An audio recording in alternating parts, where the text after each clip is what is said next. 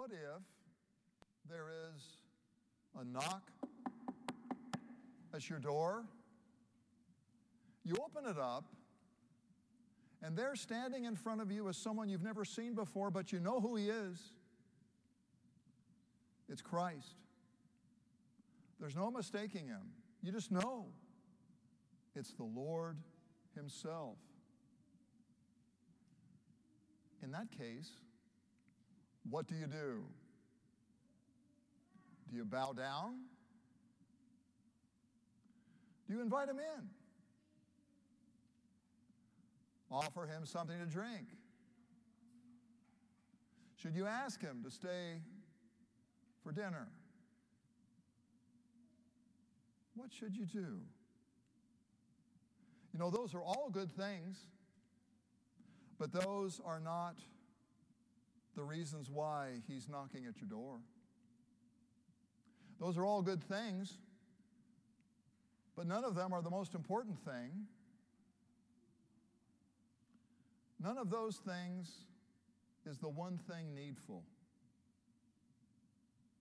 The one thing every one of us must do in the presence of our Lord. So, what is that most important thing that you could do for Jesus? And that takes us to Roman numeral 1 in your worship outline, page 11 in your bulletin. What is the highest form of worship? What's the greatest thing you can do for the Lord? Simply this: to receive what the Lord has to give to you. Receive from him. That's why he's there. You know, the Lord doesn't need what we have to give. Our neighbor does. That's why we give. But we need what he has to give. That's worship. That's the highest form of worship. The world runs with its own understanding of what worship is. Well, we need to do this. We need to do that. We need to do it better. We need to do it more. But biblically speaking, worship is all about what God gives to you, not what you're giving to God. We see this in the story of Mary and Martha, Luke 10. Martha's busy doing good things for Jesus, and she's so preoccupied with those good things that she forgets the one thing needful. And that's what Mary's doing. At the feet of Jesus, she's hearing his word. And as we've said before, our Lord was the one rabbi who would teach women also, and he did. He had many women followers. Jesus said, the Son of Man did not come to be served, but to serve, and to give his life as a ransom for many. That's the Lord. His place is to give. Our place is to receive. It begins at baptism. He washes your sins away. I don't. I simply apply the water and speak his words, but he's doing the work. He feeds us with his body and blood. He declares us forgiven. He gives us his Holy Spirit. He gives us new birth and a whole new life that never ends. He gives, we receive. That's God. That's the biblical God. And that brings us to our gospel reading for this morning from Matthew 22, beginning at verse 1. Jesus spoke to them again in parables. The audience here are the chief priests and the Pharisees, many of whom are opposed to Jesus. We learned that last week. So the dialogue continues. He speaks to them again in parables, saying, the kingdom of heaven is like a king who prepared a wedding banquet for his son. And that's Roman numeral 2 in your outline. The king is celebrating his son. He's celebrating what his son has come into the world and accomplished, which is the salvation of humanity, the forgiveness of our sins. Jesus said in John 3, the Son of Man did not come to condemn the world, but that the world might be saved through him. That's the mission of Jesus. And so the Father in heaven celebrates that. And if the Father in heaven celebrates your salvation and mine, you know what? We ought to be celebrating it as well. And that's what we do here every Lord's Day.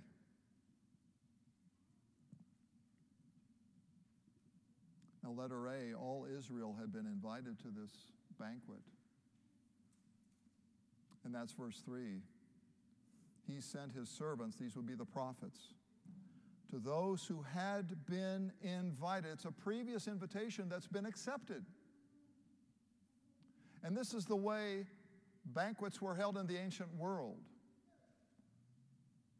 There would be an initial invitation, the first invitation that would go out, and the people would respond one way or the other, saying, you know, I'm going to have a feast. Can you come? They would give their response, and then the host would prepare the banquet and then send out the second invitation. It's ready. Come now. There's no refrigeration. We can't store the leftovers. They must be consumed now. And so Israel received that first invitation, and they responded affirmatively. Throughout the Old Testament, all that the Lord has spoken, we will do. There's a promised king coming, a promised Messiah. We will listen to him. They responded affirmatively. And we in the church, the new Israel of God, we've responded affirmatively as well. In our baptism, at our confirmation, when we join the church, when we're asked this question, do you intend to hear the word of God and receive the Lord's Supper faithfully? That means frequently. We say, yes, I will with the help of God. We respond to the initial invitation. And then the second invitation goes out. Every Lord's Day, it's ready, come. So Israel and the church respond affirmatively, yes. And then the second invitation comes. That's number 2 under part A, the specific invitation. All things are ready. Come now. Come now.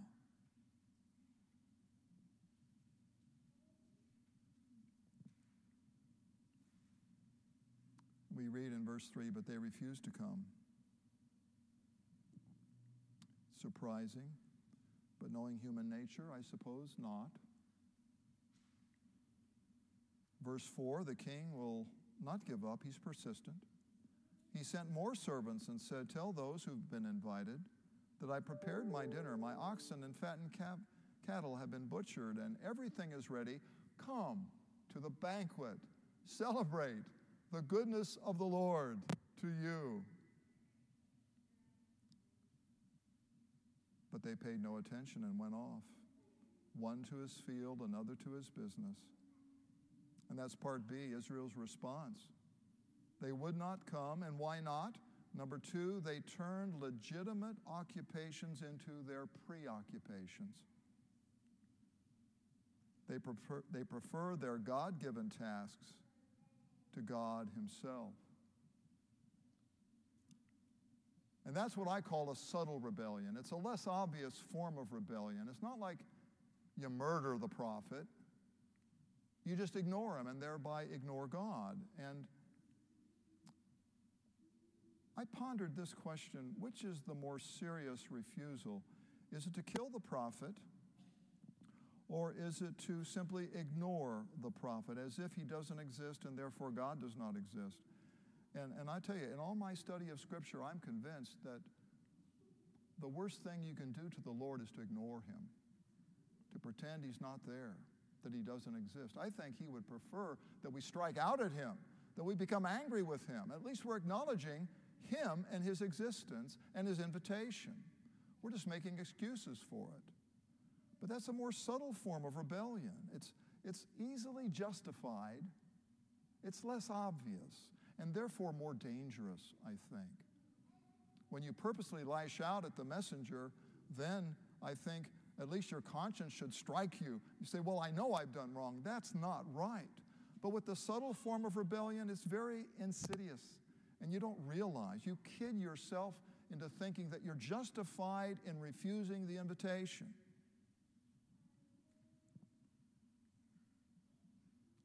So they turned legitimate occupations into their preoccupations.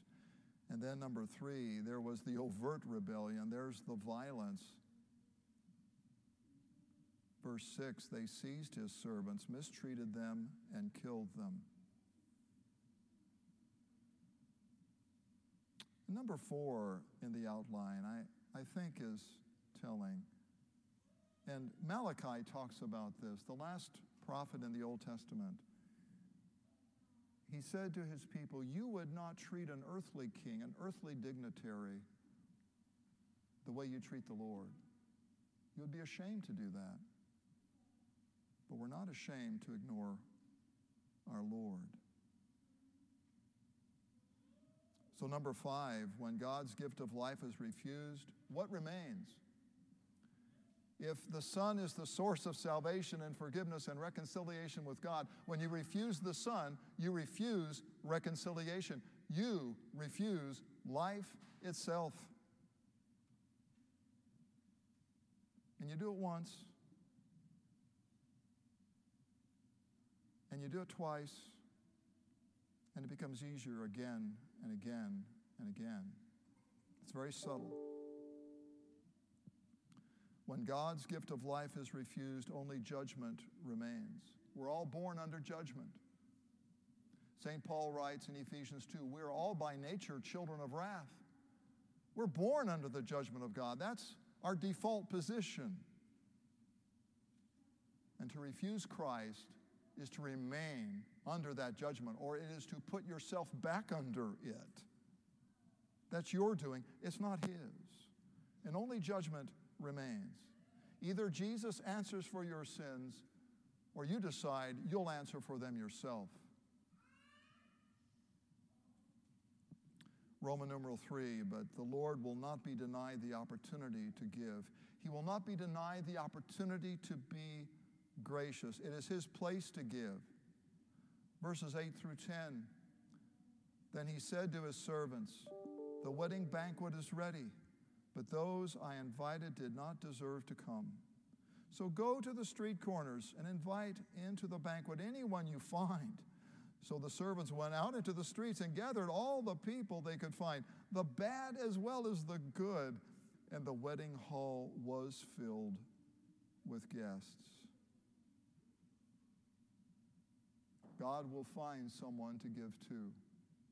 If it's not you or me, it'll be your neighbor, your coworker. It'll be someone. It is his place to give, and he will do it. It's our place to receive. So all are invited, the good as well as the bad, all nations. No one's excluded from this invitation. It's yours, it's mine. But letter B, hypocrisy will not be tolerated. Hypocrisy, play acting.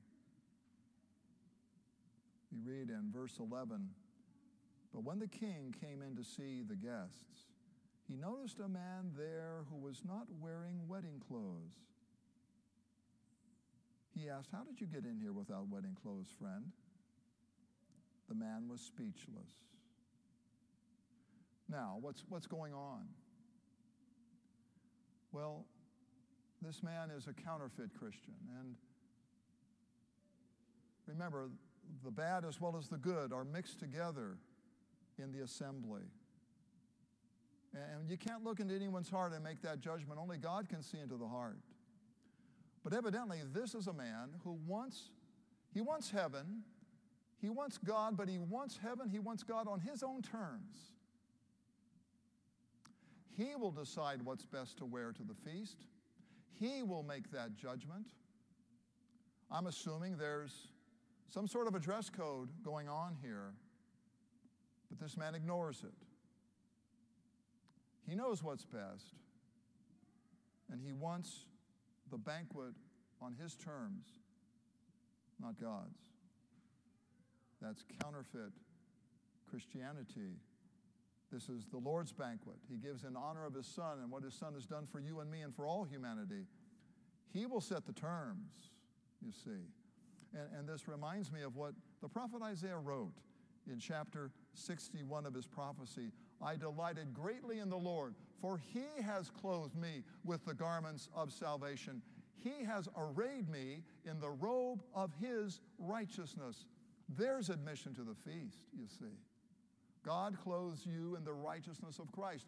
This is why St. Paul wrote, all of you who've been baptized into Christ have clothed yourselves with Christ. Christ is your admission to the banquet, you see. It's not for you to determine how you get in and how you remain in. It's all Jesus all the way, all the time. And he is God's gift to you.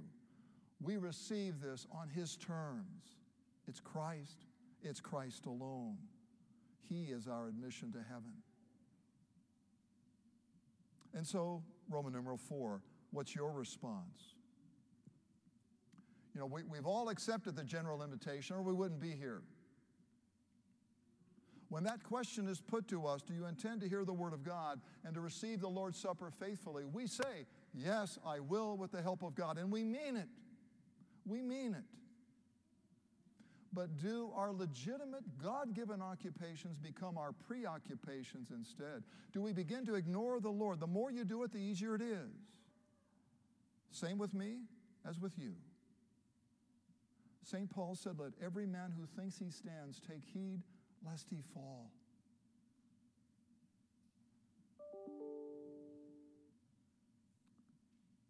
So if Christ came into your presence, and by the way, he does every Lord's Day, it's up to him to decide when and how he comes. And he promises to come. Now, I know he can meet you on the lake, but he hasn't promised to. He can meet you in a forest somewhere, but he hasn't promised to. Where does he meet you in a gracious, forgiving way? He's promised to meet you in the assembly where 2 or more gather in his name. There he is for you. That we know. That we seek. So what's the highest form of worship? We call this, what we do every Lord's Day, we call it divine service for a reason. The world hears that and thinks, well, we need to do things, we need to serve the Lord. No. You need the Lord serving you with his forgiveness. We sin often and we need what he has to give. That's why we gather. We gather to receive his gifts. Every divine service is a celebration. It is a party celebrating the goodness of the Lord to sinners like us. So how do you respond? By doing what you're doing now. Hearing and receiving what he alone can give. In Jesus' name, amen. The peace of God, which passes all understanding, guard your hearts and your minds through Christ Jesus. Amen.